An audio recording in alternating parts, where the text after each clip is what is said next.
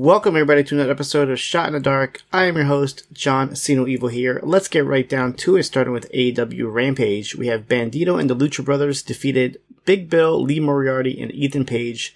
Excalibur explains this match and the firm reunion was signed before Ethan Page lost his contract to Matt Hardy, and Hardy allowed him to meet his obligations. I didn't realize they booked Rampage matches weeks in advance.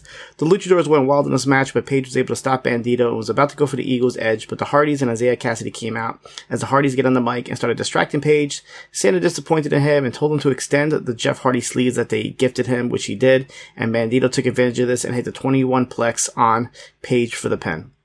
We go to QTV where they brainstorm ways for QTV to be edgy for Collision. Harley Cameron made a joke saying people can collide into her breast, as QT Marshall says that this is not 1997. Aaron Solo suggests buying everybody ice cream. Harley said that they can spill Jim Ross's coffee, and Solo says that they'll make an announcement that they are making an announcement. So obviously making fun of a lot of the tropes here in AEW. They keep going back and forth about making announcements until QT just says that Powerhouse Hobbs can come out tonight on Rampage to give people a preview of what Collision will be about. And we go into that match as this Powerhouse Hobbs defeated Caleb Crush. Hobbs destroyed this local wrestler here with a spine buster in a little over a minute as the rest of QTV were ringside. Wardlow and Arn Anderson cut a promo against Christian Cage and Luchasaurus, and Arn says that what comes around goes around, and Wardlow says that he has an open challenge against Jake Hager on Dynamite, and after that, he'll set his sights on Christian and Luchasaurus. The Acclaimed and Billy Gunn defeated Angelico, Serpentico, and Luther of the Spanish Announce Project. Maskcasters Freestyle says that they can't be beat because it's Pride Month, and says that SAP stands for Small Ass Penises. This match went a little bit longer than it should have, as Anthony Bowens hit the arrival on Luther, followed by the mic drop from Caster for the pin. Renee Paquette brings out Jeff Jarrett, Karen Jarrett, Jay Lethal, Sanjay Dutt, and Satnam Singh, and that's what's going on with them. Karen says that she heard AEW's Dramatic Diva is in the building and called out Aubrey Edwards. Aubrey comes out with Mark Briscoe, as Aubrey says AEW wouldn't sanction a match between her and Karen despite her best efforts since she's a referee, and Karen sure as hell isn't a wrestler. Aubrey says that if she sees Karen in catering at the hotel or interfering in one of her husband's matches, she'll kick her ass. Briscoe then says that she's right about them not being able to sanction a one-on-one match, but they will sanction a mixed tag match, and says that it'll be Jeff Jarrett, Jay Lethal, and Karen Jarrett versus Mark Briscoe, Aubrey Edwards, and Papa Briscoe. And this match is going to be taking place on Rampage this week.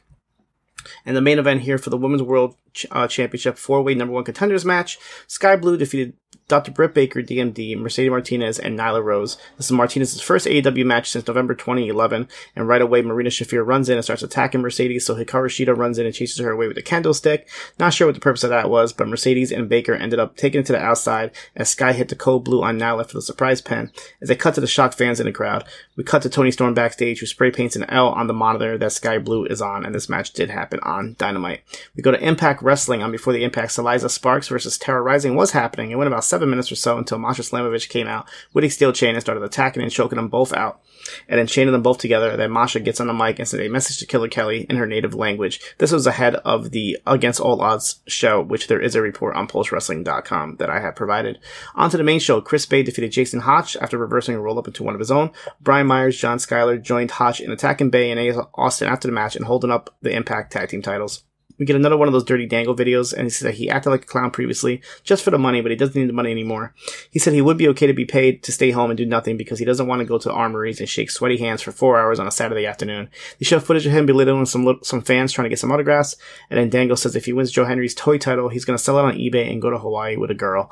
Heath defeated Champagne Singh easily and quickly after hitting a wake-up call. We get a promo from Sami Callihan, who says that he's going to be playing in blood at Against All Odds. Joe Henry defeated Sheldon Jean in a non-title match after hitting the standing ovation. Henry called out Dirty Dangle after and said that he hates pro wrestling and pro wrestling fans, and they don't pay him enough on this day off to come down to the ring and fight. Henry said that he didn't call him out to wrestle, but to show him a new music video, and they have a video where they make fun of his WWE career. He's being rejected on Total Divas by Summer Rae and Eva Marie. The song kept calling him the Divas Reject. As Henry was distracted, he gets attacked from behind by Sheldon Jean and Kenny King as Dangle joins in, and then Santino comes out for the save and take out Jean with the Cobra. We see a video from Giselle Shaw that said that she took out Jordan Grace out indefinitely, and now she will set her sights on Trinity and Deonna Purrazzo. We have the Impact Knockouts Tag Team Championship match as the Coven defeated Courtney Rush and Jessica the Death Dolls. Death Dolls had the match won as Taylor Wilde was tapping out to Rush's sharpshooter, but the referee was too distracted looking at Kylan King and Jessica on the outside fighting, so the Coven took advantage and hit a spinebuster big boot combo as Wilde pins Rush. Steve Macklin was being interviewed naming all the potential opponents that he could have. Bully Ray comes in and says that don't worry about them, to worry about him, but not until Slammiversary. Trey Miguel defeated Bhupinder Gujjar in a non-title match. Nice back and forth from both, but Miguel hit the lightning spiral for the win, and then Miguel cut a promo on the locker room after. Gia Miller interviewed Johnny Swinger and asked if he really thinks that he can get to 50 wins. Swinger started blaming others like Vince Russo as to why he can't win, and also the referee, so he sent Zicky Dice to a referee school so he could start winning matches. We had a sit-down interview with Gia, conducting with Trinity and Deanna Purrazzo. Trinity said that she came here to prove herself, but Deanna says that many have tried and failed, and they've turned their sights on Giselle Shaw and Savannah Evans at against all odds, and Gia asked if they could coexist. And in the main event, Moose and Rich Swann defeated Jonathan Gresham and Nick Aldis, as Moose hit Gresham with a powerbomb for the pin after trying to pin Swann and not realizing that Moose got tagged in. Moose then take out Gresham after, and Swann started attacking him, and all four started fighting as Heath, PCO, and Bully Ray come running to join in, as these are all in the 8-4-1 match that happened at against all odds. Then PCO took them all out with a cannonball. Speedball Mike Bailey was the only one missing, as he was in Japan for the Best of the Super Juniors when this was being taped. We go to Ring of Honor on Honor Club. Kyle Fletcher defeated Christopher Daniels after hitting a jumping tombstone piledriver in the opener. Matt Sydal defeated Zach Clayton rather quickly with a Meteora. Sydal gets on the mic after and challenges Samoa Joe for the television title for next week. Drilistico defeated Willie Mack. This match was pretty wild, with Mack taking out Drilistico and Jose the assistant with a dive on the outside. Jose then gets on the apron to distract the referee as Drilistico hits a low blow and the accelerator knee for the pin on Mack. Tony Khan comes out and announces that Matt Sydal vs. Samoa Joe for the TV championship will happen next week, and then he announces the new Ring of Honor board of directors in Stokely Hathaway and Jerry Lynn. So the idea here is that Stokely is kind of like being cheeky and kind of coming up with some stipulations and match things that Jerry Lynn and Tony Khan would not approve. And Tony Khan did say that he has final say on everything that they decide on. Willow Nightingale defends the New Japan Strong Women's Championship against Rachel Ellering, who's making a Ring of Honor debut here on Honor Club. Nice defense here from Willow, making Ellering submit to the camel clutch. We have a Ring of Honor World 6-Man Tag Team Championship Proving Ground match as Brian Cage and the Gates of Agony from the Mogul Embassy defeated Marcus Cross, Eli Isom, and Cheeseburger. And then not a total squash here. It took about 5 minutes or so before Bishop Khan pinned Cross after a triple team swinging powerbomb. Mercedes Martinez defeated Vert Vixen by submission with the Brass City Sleeper, but Vert Vixen definitely hung in there. And a quick plug to the Poison Round interview that they did with Mercedes Martinez on their podcast feed as well as the Post Wrestling YouTube channel. Over an hour and a very, very good listen. Lee Moriarty defeated the returning Griff Garrison. This is Garrison's first match since October of 2022 as he's coming back from an injury, and in Garrison's Honor Club debut as well, but he has appeared in Ring of Honor in the past as part of a tag team with the aforementioned Marcus Cross.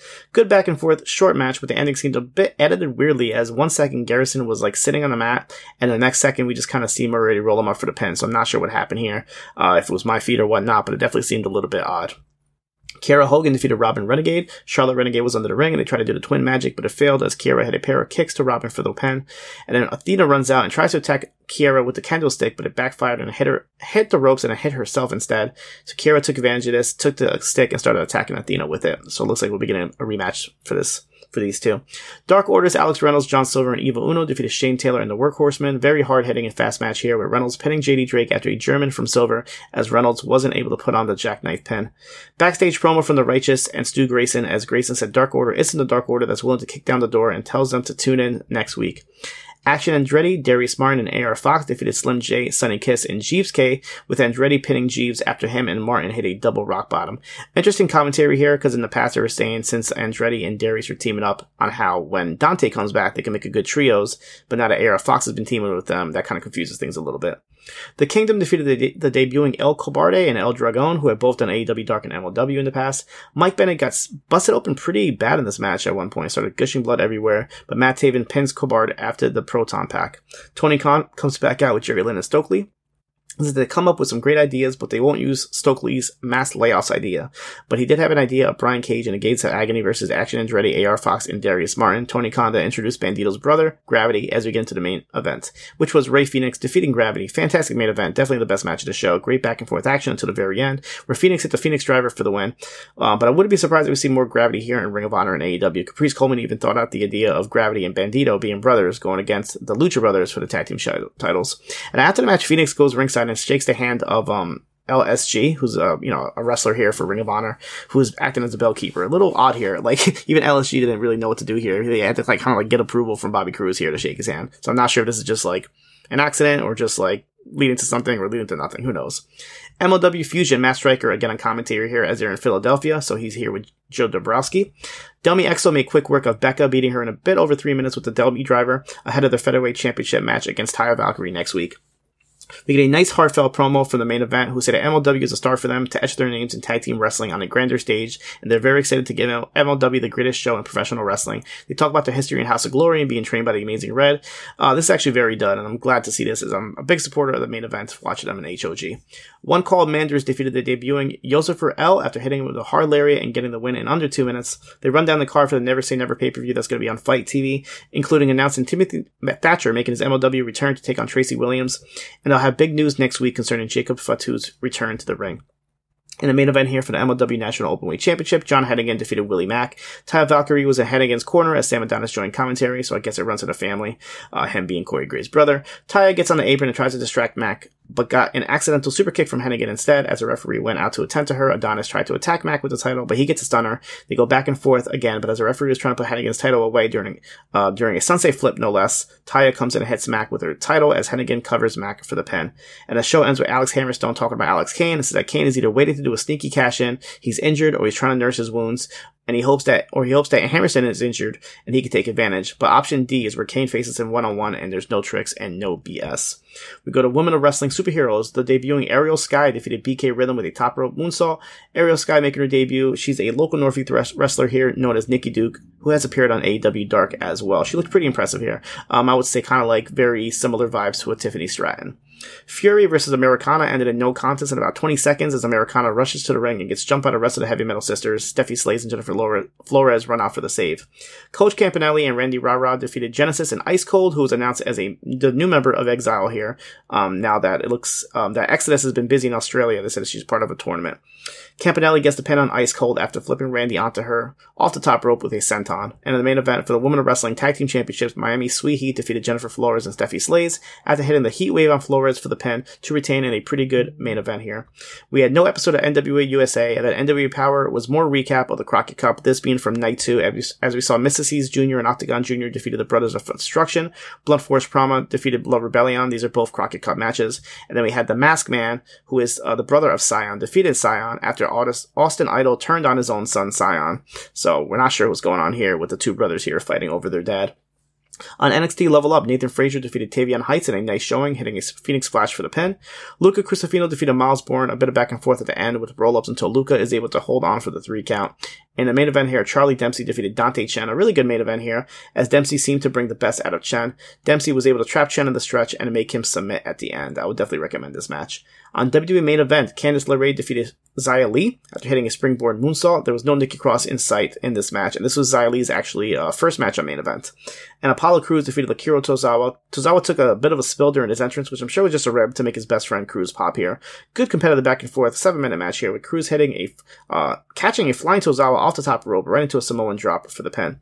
The only WWE Network edition was We Love Wrestling 43 from WXW, as the Davey Richards match was cut yet again. And last thing here before I go, quick plug. New show this Saturday.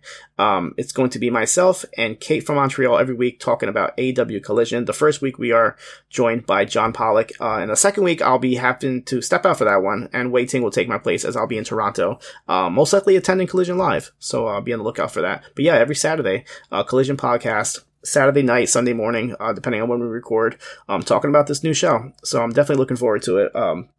Very humble, very proud, very honored to be doing this show on the flagship network of postwrestling.com. So definitely check that out. And no worries, this show will not be going away, so make sure you check me out next week for another episode of Shot in the Dark.